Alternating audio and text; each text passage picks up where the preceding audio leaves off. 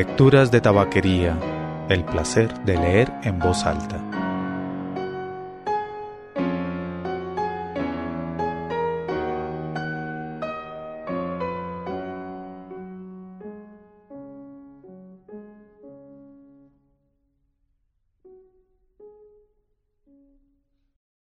Soy Mauricio Duque Rubla. Usted escucha Lecturas de Tabaquería, el podcast de lecturas en voz alta. Si desea hacer algún comentario o enviar alguna sugerencia, puede hacerlo escribiendo a la cuenta de correo mauricio@lecturasdetabaquería.com. O puede dejar algún comentario en cualquiera de las publicaciones del sitio lecturasdetabaquería.com. Retomando la serie Nuevas publicaciones de viejas grabaciones, le toca el turno hoy a De cómo vino el miedo de Rudyard Kipling. Este cuento es un capítulo de El libro de la selva. Ya había sido publicado muy al comienzo de este podcast en 3 secciones, cuando aún no me atrevía a hacer largas lecturas. Después lo regrabé en una sola toma, en una sola grabación, y es esta grabación la que vamos a oír de nuevo hoy. Esta es la vieja grabación en la nueva publicación. Entonces, con ustedes, De cómo vino el miedo, por Rudyard Kipling.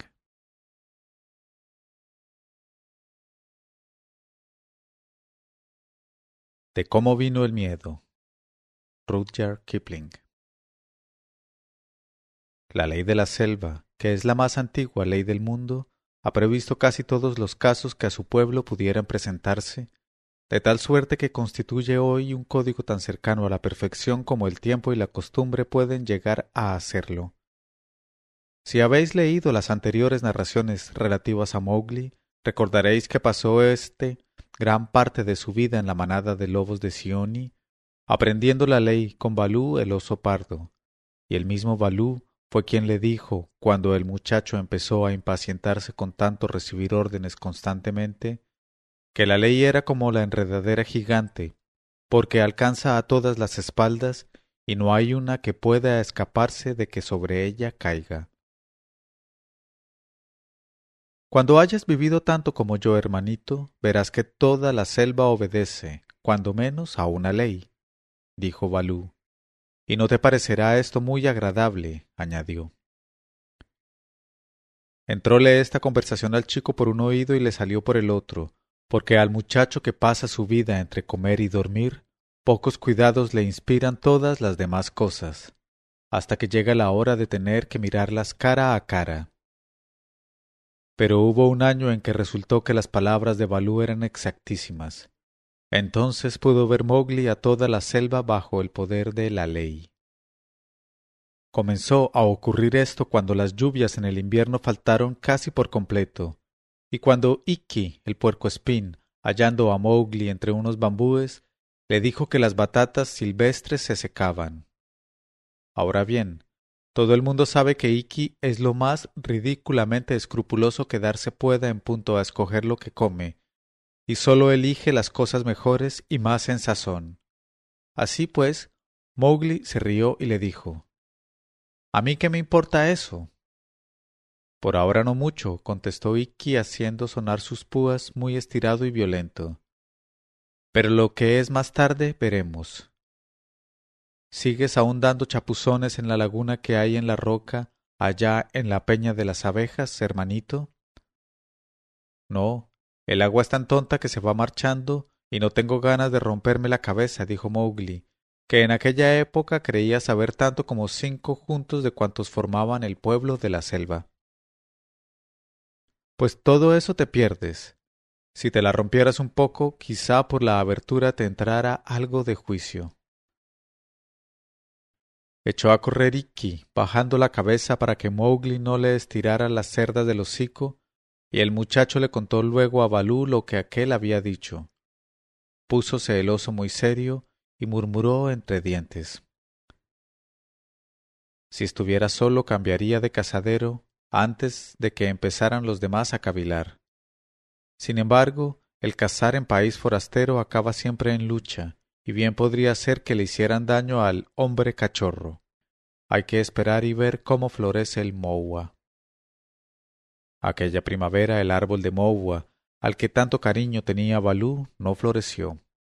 Los verdosos lácteos capullos, semejantes a la cera, murieron antes de nacer por culpa del calor, y sólo algunos malolientes pétalos cayeron cuando él sacudió el árbol, puesto en dos patas contra el tronco.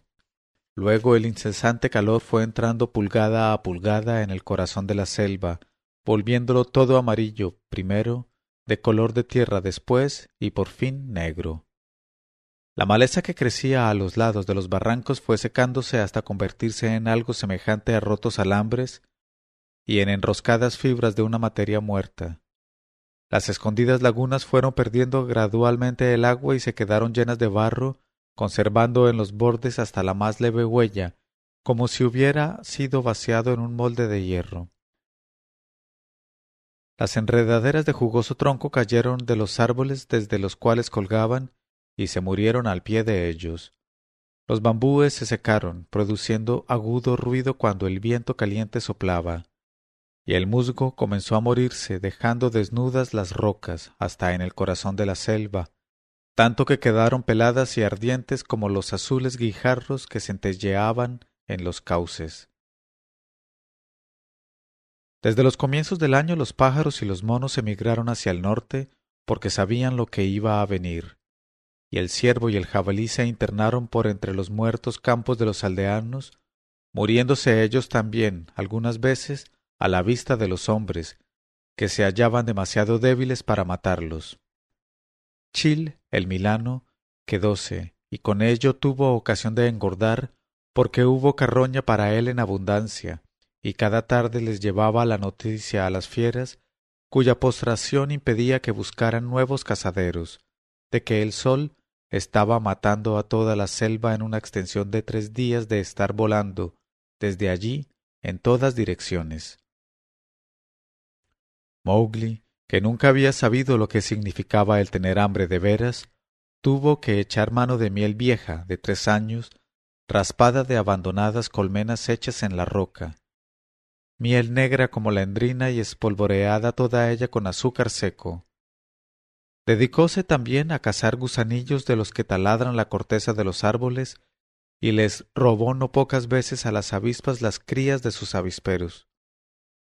Toda la caza que había en la selva no era más que piel y huesos, y Bagheera mataba 3 veces en una sola noche, sin llegar a obtener apenas lo que necesitaba para saciar su apetito. Pero lo peor de todo era la falta de agua, porque aunque el pueblo de la selva beba raras veces, ha de beber, sin embargo, en gran cantidad cada vez. Y el calor fue siguiendo, y secó toda humedad, hasta que, al fin, el álveo del río Waingunga fue el único sitio por donde pasara un hilillo de agua entre las muertas márgenes. Y cuando Hati, el elefante salvaje, que puede vivir hasta 100 años o más, vio asomar un largo, descarnado y azul banco de piedra completamente seco, en el centro mismo de la corriente, comprendió que aparecía ante su vista la Peña de la Paz, y de cuando en cuando levantó la trompa y proclamó la tregua del agua, como su padre la había proclamado antes que él, 50 años atrás.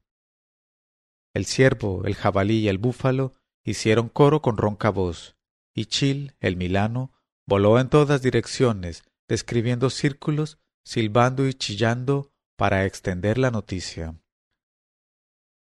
Según la ley de la selva se castiga con pena de muerte al que mata en los sitios destinados a beber, desde el momento en que la tregua del agua ha sido proclamada. La razón que para esto hay es que el beber es antes que el comer. Cualquiera puede ir pasando en la selva más o menos bien, cuando solo es la caza lo que escasea. Pero el agua es el agua, y cuando no hay más que un manantial donde pueda obtenerse, toda caza queda suspendida, mientras el pueblo de la selva tenga que ir allí por necesidad. En las estaciones buenas, cuando el agua era abundante, los que iban a beber al río Waingunga o cualquier otro sitio, que para el caso era lo mismo, lo verificaban arriesgando la vida, y este riesgo contribuía en no pequeña parte al atractivo de las excursiones nocturnas. Moverse con tal habilidad que ni una hoja temblara al paso, cruzar el vado, hundiéndose hasta la rodilla en los sitios en que el agua es baja y cuyo ruido apaga todo otro rumor. Beber, mirando hacia atrás por encima de un hombro, con cada músculo pronto para dar el primer desesperado salto de loco terror.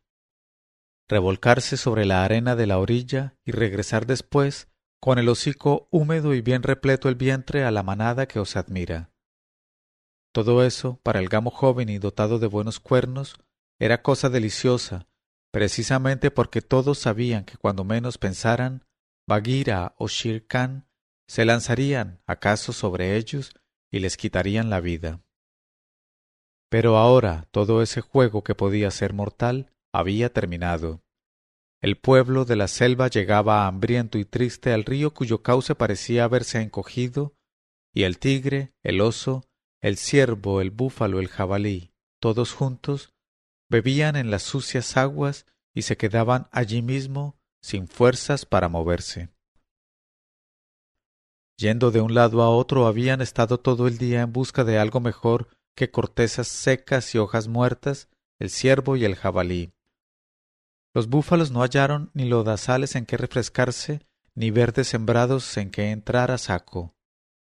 Abandonaron la selva las serpientes y descendieron al río, con la esperanza de encontrar allí alguna rana perdida.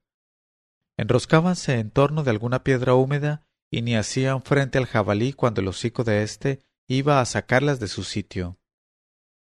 Las tortugas de río, tiempo hacía que habían sido exterminadas por Bagheera, cazadora habilísima, y los peces se habían enterrado profundamente ellos mismos en el seco barro. Sólo la peña de la Paz se extendía a través del agua poco profunda, como si fuera larga sierpe, y las leves, fatigadas ondulaciones de la corriente silbaban al dar contra sus cálidos costados y evaporarse. Allí iba cada noche Mowgli en busca de fresco y de compañía. El más hambriento de todos sus enemigos apenas hubiera hecho caso entonces del muchacho. Su desnuda piel le hacía parecer aún más flaco y miserable que ninguno de sus compañeros. El cabello habíasele descolorido con el sol hasta parecer estopa. Destacábanse las costillas como si fueran los mimbres de un cesto, y los bultos que le habían crecido en las rodillas y en los codos, por la costumbre de arrastrarlos por el suelo caminando a gatas, daban a sus reducidos miembros el aspecto de manojos de hierba trenzados. Pero bajo aquella melena enredada y como entretejida, veíanse unos ojos fríos, reposados, porque Bagheera, que era su consejera en aquellos tristes días, le advirtió que anduviera calmosamente, cazara despacio y nunca por ningún motivo se enojase. Malos tiempos son estos, dijo la pantera negra una noche en que el calor era como el de un horno. Pero ya pasarán. Si no, nos moriremos antes. ¿Te has llenado el estómago, hombrecito? Algo metí en él, pero no me aprovecha. ¿No te parece, Bagheera, que las lluvias se han olvidado de nosotros y que no volverán ya más?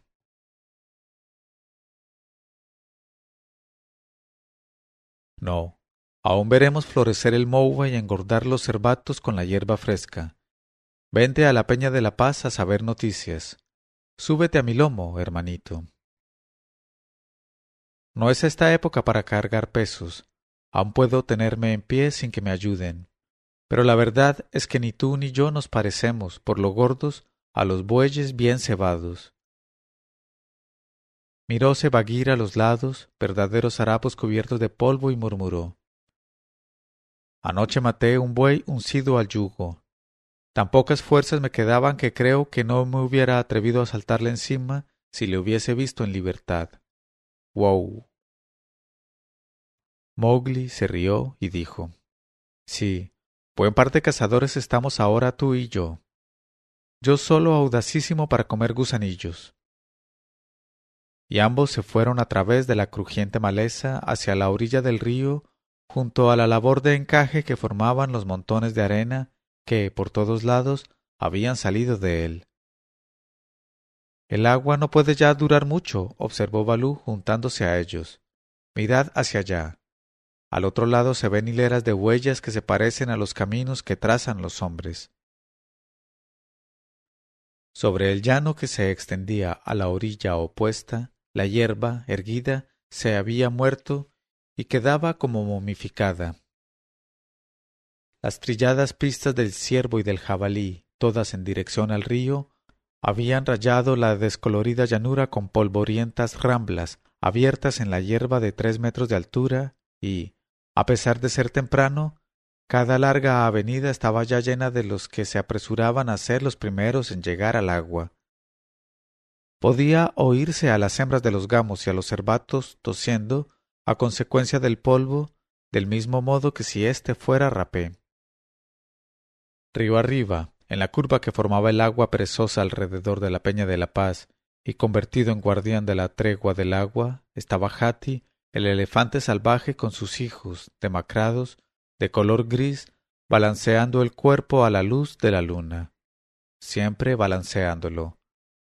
Algo más abajo estaba la vanguardia de los ciervos, descendiendo más aún, los jabalíes y los búfalos salvajes. Y en la orilla opuesta, donde los árboles llegaban hasta tocar el agua, estaba el sitio aparte destinado a los carnívoros, el tigre, los lobos, la pantera, el oso y los demás.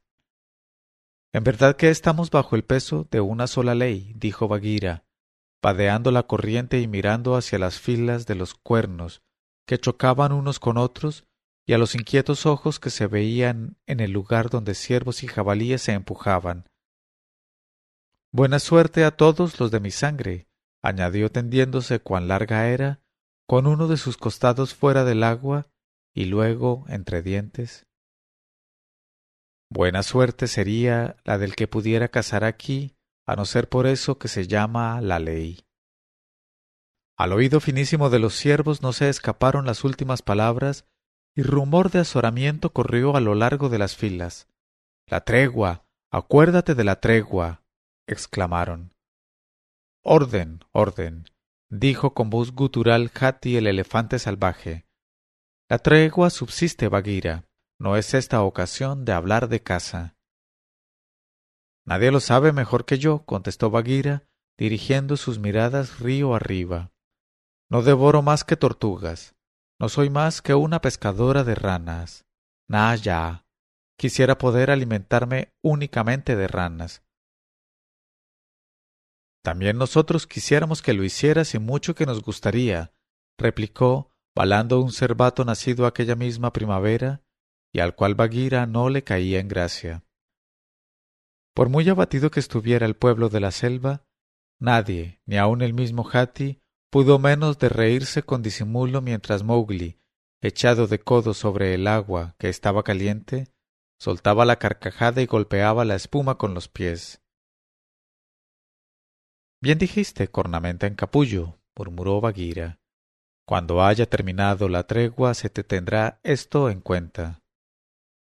Y le clavó los ojos a través de las sombras para tener la seguridad de reconocer en mejor ocasión al cervato.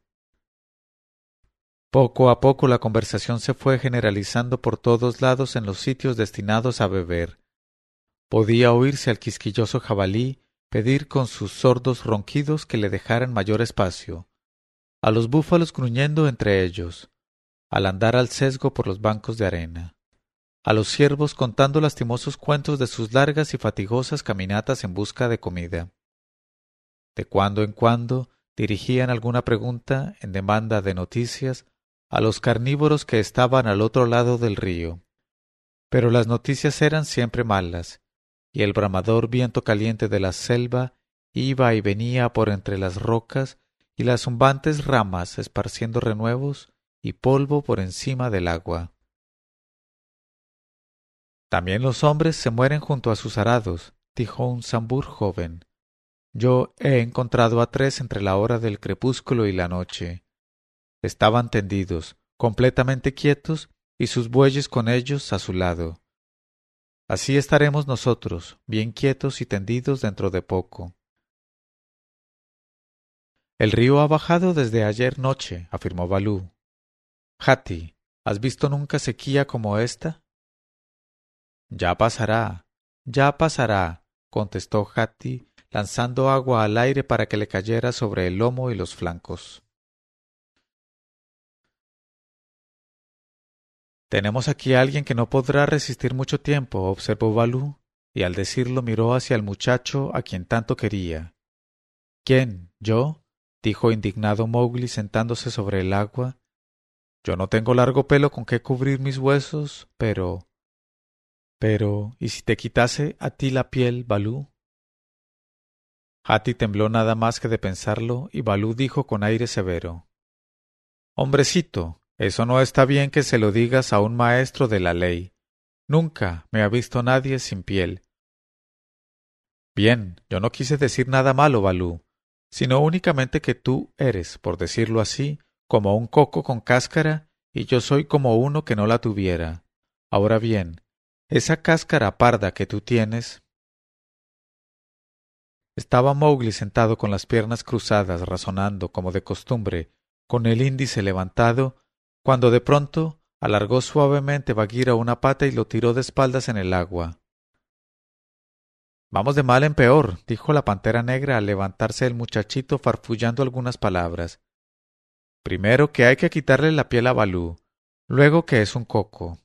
Pues mira, cuida que no haga él lo que hace con los cocos maduros. ¿Y qué es eso? Preguntó Mowgli, a quien por un momento cogió distraído la advertencia, y no la comprendió, aunque era uno de los más hábiles adivinadores de la selva. Romperte la cabeza, contestó suavemente Bagheera, dándole otro empujón y zambulléndolo de nuevo. No está bien que bromees a costa de tu maestro, dijo el oso, al tiempo de ir a parar Mowgli bajo el agua. No está bien, pues, ¿qué quisieras? Esa cosa desnuda que anda corriendo siempre de aquí para allá bromea como los monos, con los que un tiempo fueron buenos cazadores, y nos tira de los bigotes por juego a los mejores de entre nosotros. Quien así hablaba era Shere Khan, el tigre cojo, que descendía hacia el agua. Quedóse plantado un momento para disfrutar con la impresión que su vista producía a los ciervos al otro lado del río. Luego dejó caer la cuadrada cabeza llena de arrugas, comenzó a beber a lengüetas y refunfuñó. La selva se ha convertido ahora en criadero de cachorros desnudos. Mírame, hombrecito. Miró Mowgli. Clavó los ojos, mejor dicho, con el aire más insolente que le fue posible, y al cabo de un instante Shere Khan volvióse con visible malestar. Hombrecito por aquí, hombrecito por allá, rugió sordamente mientras seguía bebiendo. Ea. El cachorro ese no es ni hombre ni cachorro, porque de lo contrario hubiera tenido miedo. En la estación próxima tendré yo que pedirle permiso para que me deje beber. ¡Aujr! Bien podría ser que ocurriera eso, dijo Bagheera, mirándolo fijamente en los ojos. Bien podría ser. ¡Fu! Shere Khan, qué abominable cosa es esa que ahí nos traes. Había el tigre cojo hundido la barba y la quijada en el agua y oscuras, oleosas rayas flotaban, a partir de donde él bebía, siguiendo corriente abajo. Un hombre, dijo fríamente Shere Khan. Hace 1 hora que maté a un hombre. Y siguió murmurando y rugiendo entre dientes. Toda la fila de animales se estremecía, moviéndose presa de agitación, y por ella comenzó a correr un murmullo que al fin se convirtió en grito. ¡Un hombre! ¡Un hombre! ¡Ha matado a un hombre! Entonces miraron todos hacia Hati, el elefante salvaje. Pero él parecía en aquel momento no oír. Nunca hace nada Hati hasta que llega la hora, y esta es una de las razones de que su vida sea tan larga. ¿Matar a un hombre en esta estación? ¿No tenías otra casa a mano? Exclamó Bagheera saliendo del agua teñida de rojo y sacudiéndose cada pata como un gato al salir. Maté por gusto, no porque necesitara carne. Comenzó nuevamente el murmullo de horror, y el vigilante ojillo blanco de Hati miró en dirección de Shere Khan. Por gusto, repitió lentamente Shere Khan. Y ahora vengo a beber y a limpiarme. ¿Hay alguien que se oponga a ello? El lomo de Bagheera comenzó a encorvarse como un bambú cuando sopla fuerte viento, pero Hati levantó la trompa y habló con calma. ¿Has matado por gusto?, preguntó. Y cuando Hati pregunta algo, lo mejor que puede hacerse es contestarle. Eso es. Tenía derecho a hacerlo, porque esta noche es mía. Tú lo sabes, Hati. Shere Khan hablaba casi cortésmente. Sí, ya sé, concedió Hati, y después de breve silencio añadió. ¿Has bebido todo lo que necesitabas? Por esta noche, sí. Pues márchate. El río es para beber y no para ensuciarlo. Nadie más que el tigre cojo hubiera hecho gala de su derecho en esta estación en que padecemos todos, tanto los hombres como el pueblo de la selva. Limpio o sucio, vuélvete a tu cubil, Shere Khan. Las últimas palabras resonaron como si fueran trompetas de plata, y los tres hijos de Hati se adelantaron cosa de un paso, aunque ninguna necesidad hubiera de ello. Escurrióse Shere Khan sin atreverse ni a dar siquiera un gruñido, porque bien sabía lo que para nadie es cosa ignorada, que en último resultado el amo de la selva es Hati. ¿Qué derecho es ese de que habla Shere Khan?, murmuró Mowgli al oído de Bagheera. Matar a un hombre es siempre cosa vergonzosa. La ley lo prescribe así. Y sin embargo, dice Hati, pregúntaselo a él. Yo no lo sé, hermanito. Pero tenga o no derecho, a no haber hablado Hati ya le habría dado yo a ese carnicero cojo una lección. Venir a la Peña de la Paz poco después de matar a un hombre, y luego hacer gala de ello, eso es acción solo de un chacal, y además ha venido a ensuciar el agua. Esperó Mowgli un minuto para darse ánimo, porque nadie se atrevía a hablar a Hati directamente, y luego gritó. ¿Cuál es el derecho que tiene Shere Khan, Hati? En ambas orillas hallaron eco sus palabras, porque el pueblo de la selva es curiosísimo y acababan de presenciar algo que nadie, excepto Baloo, muy pensativo entonces, parecía entender. Es una antigua historia, dijo Hati, una historia más vieja que la selva. Callaos todos, en esta y la otra orilla, y yo os la contaré. Hubo 1 o 2 minutos de barullo, pues los jabalíes y los búfalos se empujaban unos a otros, y, al fin, los que dirigían las manadas gruñeron sucesivamente. Estamos esperando. Hati se adelantó, metiéndose casi hasta las rodillas en la laguna que se formaba junto a la Peña de la Paz. Flaco y arrugado como estaba y con los colmillos amarillentos, su aspecto era, sin embargo, el que le correspondía, el del amo de la selva, lo que todos sabían que era. Bien sabéis, hijos míos, comenzó, que de todas las cosas, la que más teméis es el hombre. Oyóse un murmullo de aprobación. Este cuento reza contigo, hermanito, díjole Bagheera a Mowgli. ¿Conmigo? Yo pertenezco a la manada, soy un cazador del pueblo libre, contestó Mowgli. ¿Qué tengo yo que ver con los hombres? ¿Y no sabéis por qué le tenéis miedo al hombre? Continuó Hati. Pues he aquí la razón. En el principio de la selva, y nadie sabe cuándo fue esto, nosotros, sus hijos, andábamos juntos sin sentir ningún temor unos de otros. En aquellos tiempos no había sequías y hojas, flores y frutos crecían en el mismo árbol, no comiendo nosotros nada más que hojas, flores, hierbas, frutos y cortezas. Me alegra de no haber nacido en aquellos tiempos, dijo Bagheera. Las cortezas no sirven más que para afilar las garras en ellas. Y el señor de la selva era Ta, el primer elefante. Él sacó a la selva de las profundas aguas con su trompa, y donde él trazó surcos en la tierra con sus colmillos, allí corren los ríos, y donde él pegó con el pie, allí brotaron manantiales de agua potable. Y cuando él hizo sonar la trompa, así cayeron los árboles. De este modo fue hecha la selva por Ta, y de esta suerte me contaron a mí el cuento.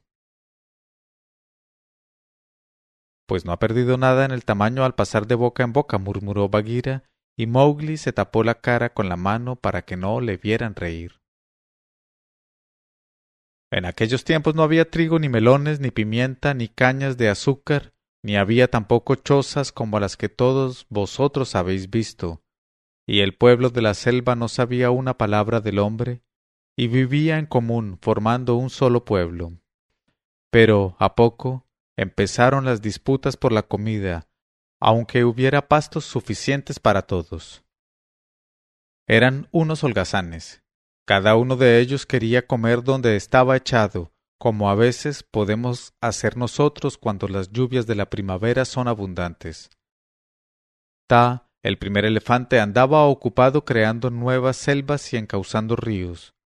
No podía estar en todas partes, y así nombró al primer tigre dueño y juez de la selva, con la obligación de que dirimiera todas las cuestiones que el pueblo tenía el deber de someter a su juicio.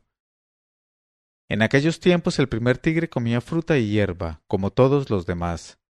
Tenía igual tamaño que yo, y era hermosísimo, todo él del color de las flores de enredadera amarilla.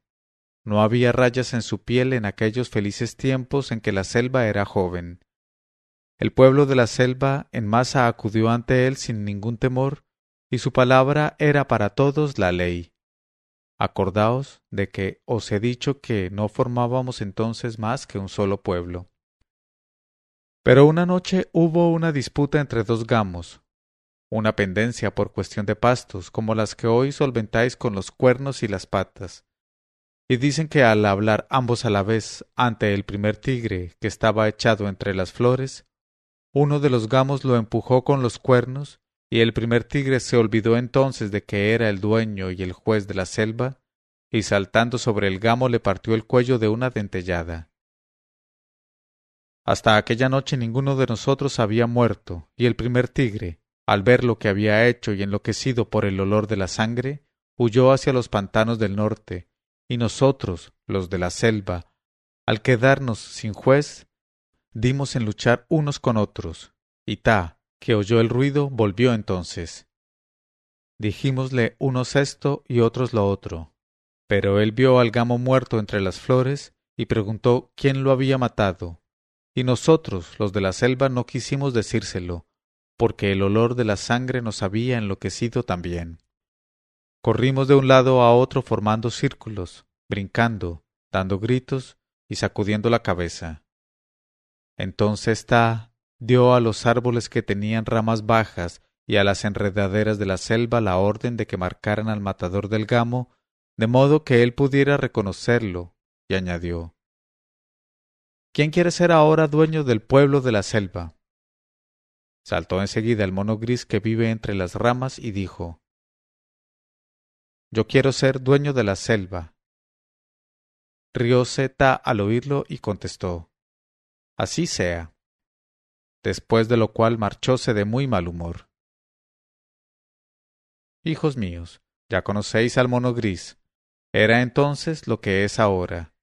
Al principio tuvo toda la compostura de un sabio, pero al cabo de poco tiempo comenzó a rascarse y a saltar, y cuando Ta volvió, hallóle colgado, cabeza abajo, de una rama, burlándose de los que estaban en el suelo, y éstos a su vez se burlaban de él. Así, pues, no había ley en la selva, sino únicamente estúpida charla y palabras sin sentido. Entonces Ta nos llamó a todos y dijo: El primero de vuestros dueños trajo a la selva la muerte y el segundo la vergüenza. Pues bien, ya es hora de que tengáis una ley, y una ley a la que no podáis faltar.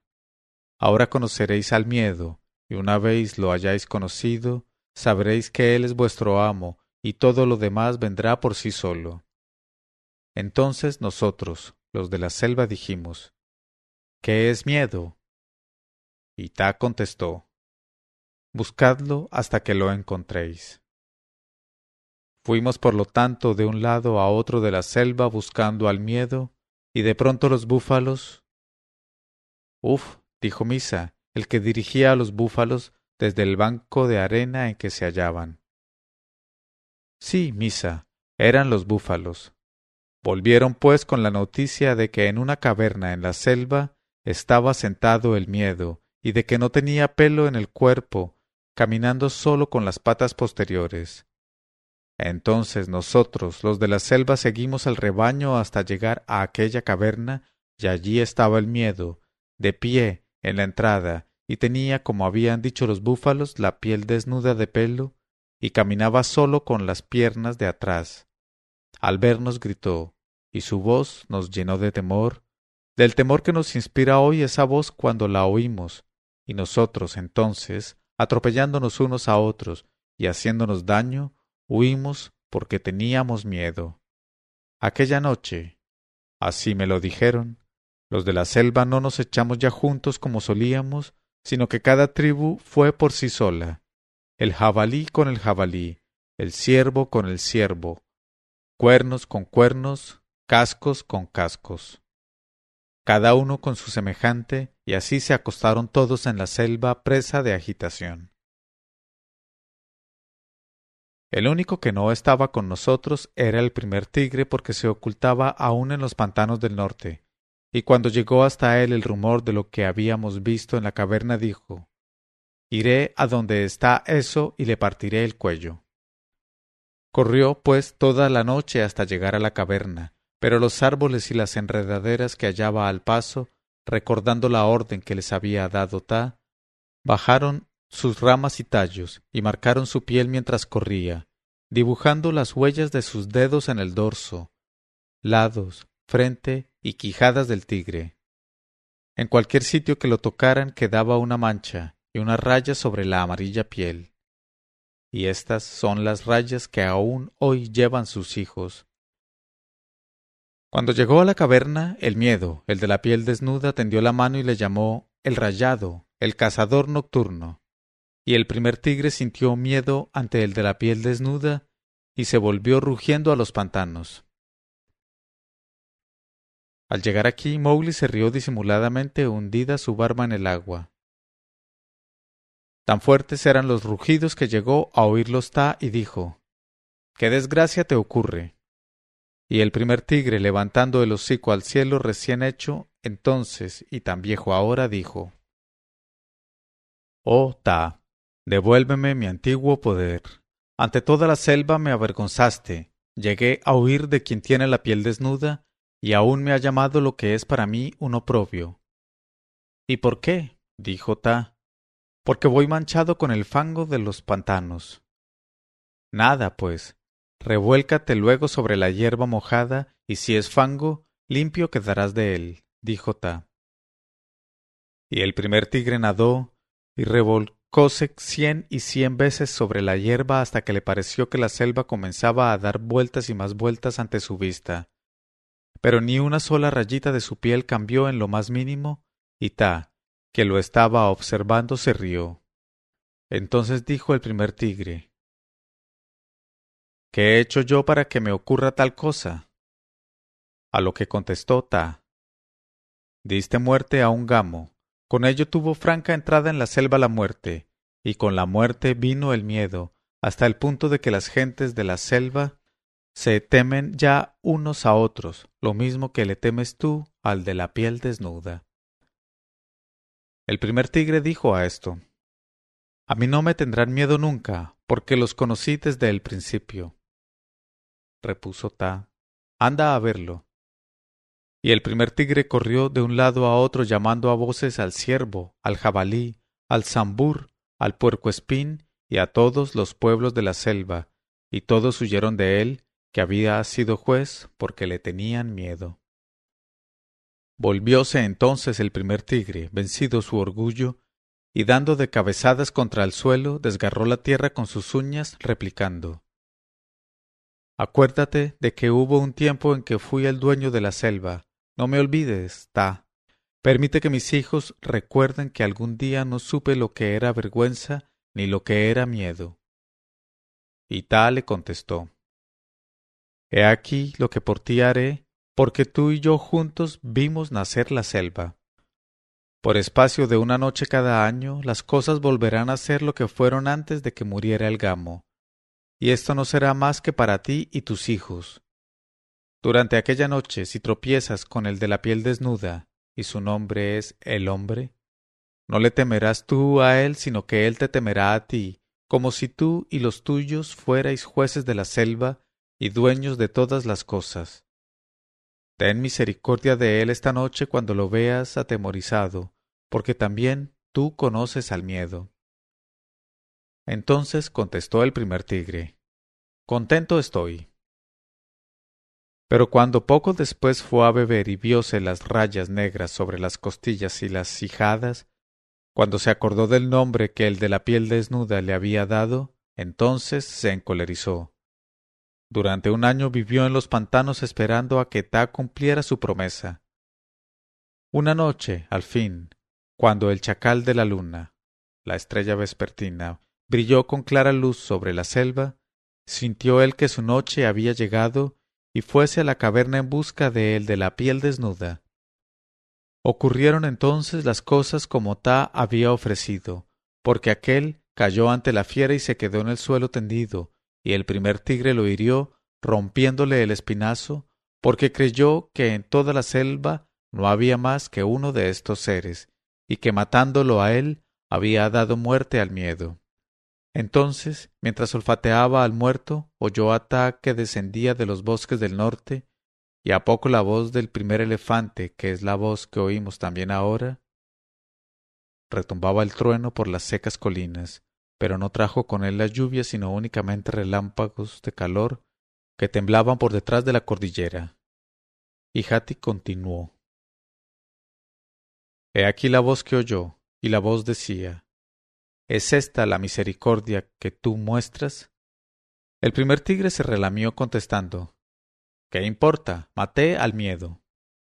Y replicóle Ta: Ah, ciego y loco. Le has quitado a la muerte las cadenas que detenían sus pies, y ella seguirá tus huellas hasta que mueras. Tú enseñaste al hombre a matar. El primer tigre erguido junto al cadáver dijo entonces: Está como estaba el gamo, ya no existe el miedo. Ahora juzgaré de nuevo a los pueblos de la selva. Mas respondió Ta: Jamás volverán a buscarte los pueblos de la selva. Nunca cruzarán tu camino, ni dormirán cerca de ti, ni seguirán tus pasos, ni pasarán junto a tu cubil. Solo el miedo te seguirá, y con invisibles golpes te hará estar a merced suya.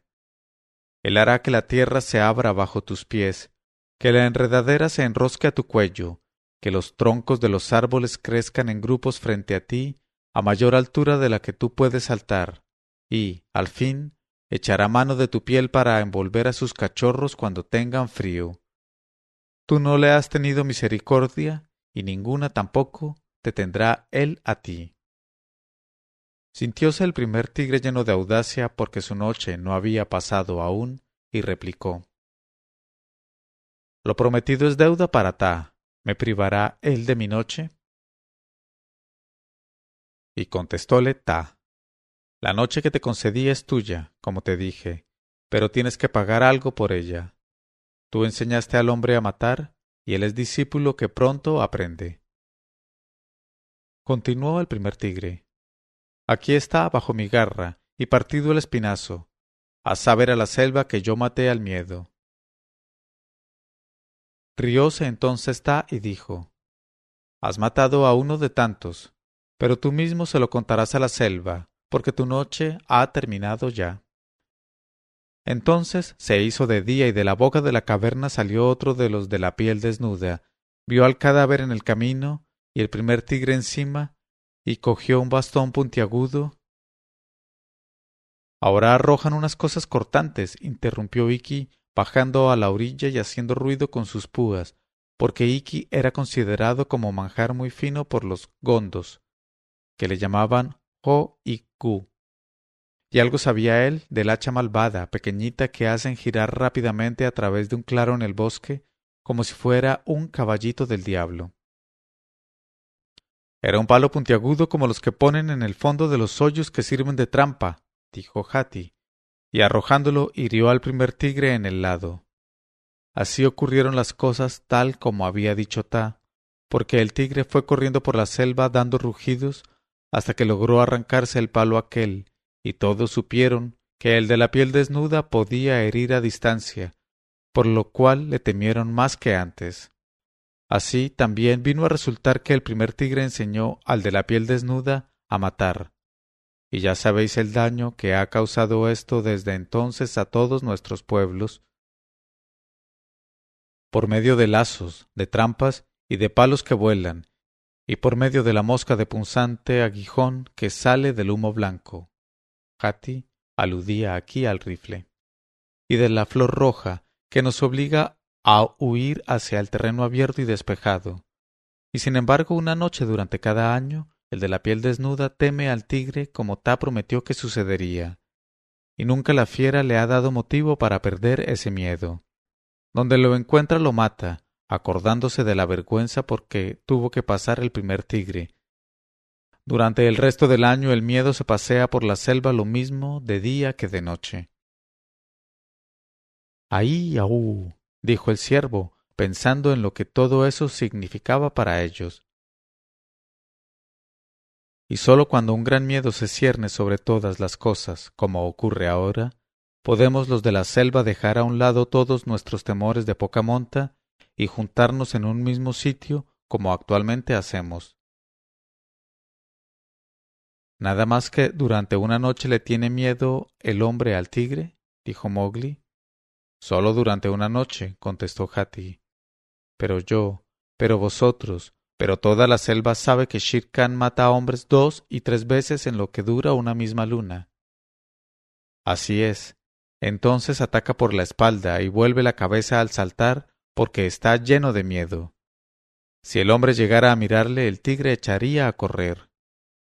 Pero durante la noche que es suya, va a cara descubierta hacia el pueblo, se pasea entre las filas de casas y asoma la cabeza a las puertas, y los hombres caen entonces de cara al suelo, y allí es donde y cuando mata a él. Una muerte durante aquella noche. Ah, dijo entre sí Mowgli revolcándose en el agua. Ahora comprendo por qué Shere Khan me retó a que le mirara. No ganó mucho con ello, porque no puede resistir mi mirada y yo la verdad es que no caí a sus pies. Pero hay que tener en cuenta que yo no soy un hombre, pues pertenezco al pueblo libre. Exclamó Bagheera desde lo más profundo de su garganta. ¿Sabe el tigre cuál es su noche? Nunca hasta que el chacal de la luna brilla claramente, elevándose por encima de la niebla vespertina.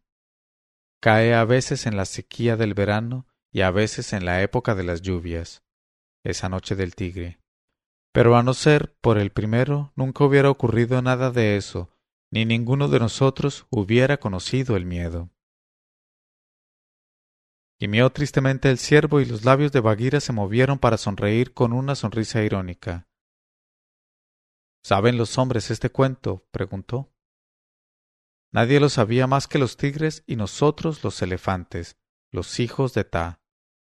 Ahora ya lo sabéis, también todos los que estáis por ahí en las lagunas. He dicho. Hundió Hati la trompa en el agua, como demostrando que no quería hablar más. Pero, dijo Mowgli volviéndose hacia Balú. ¿Por qué el primer tigre no siguió comiendo hierba, hojas y árboles? Después de todo no hizo más que quebrarle el pescuezo al gamo, no lo devoró. ¿Qué es lo que le hizo aficionarse a comer carne caliente? Los árboles y las enredaderas le llenaron el cuerpo de señales, hermanito, e hicieron de él esa cosa rayada que hoy vemos. Nunca más quiso comer sus frutos, sino que desde aquel día vengó la afrenta en el ciervo y en los demás, que son de los que comen hierba, contestó Balú. Pues entonces tú sabías también el cuento, ¿eh? ¿Cómo no te lo oí nunca? Porque la selva está llena de cuentos así. Si empezara a contártelos no acabaría nunca. Vamos, suéltame la oreja, hermanito.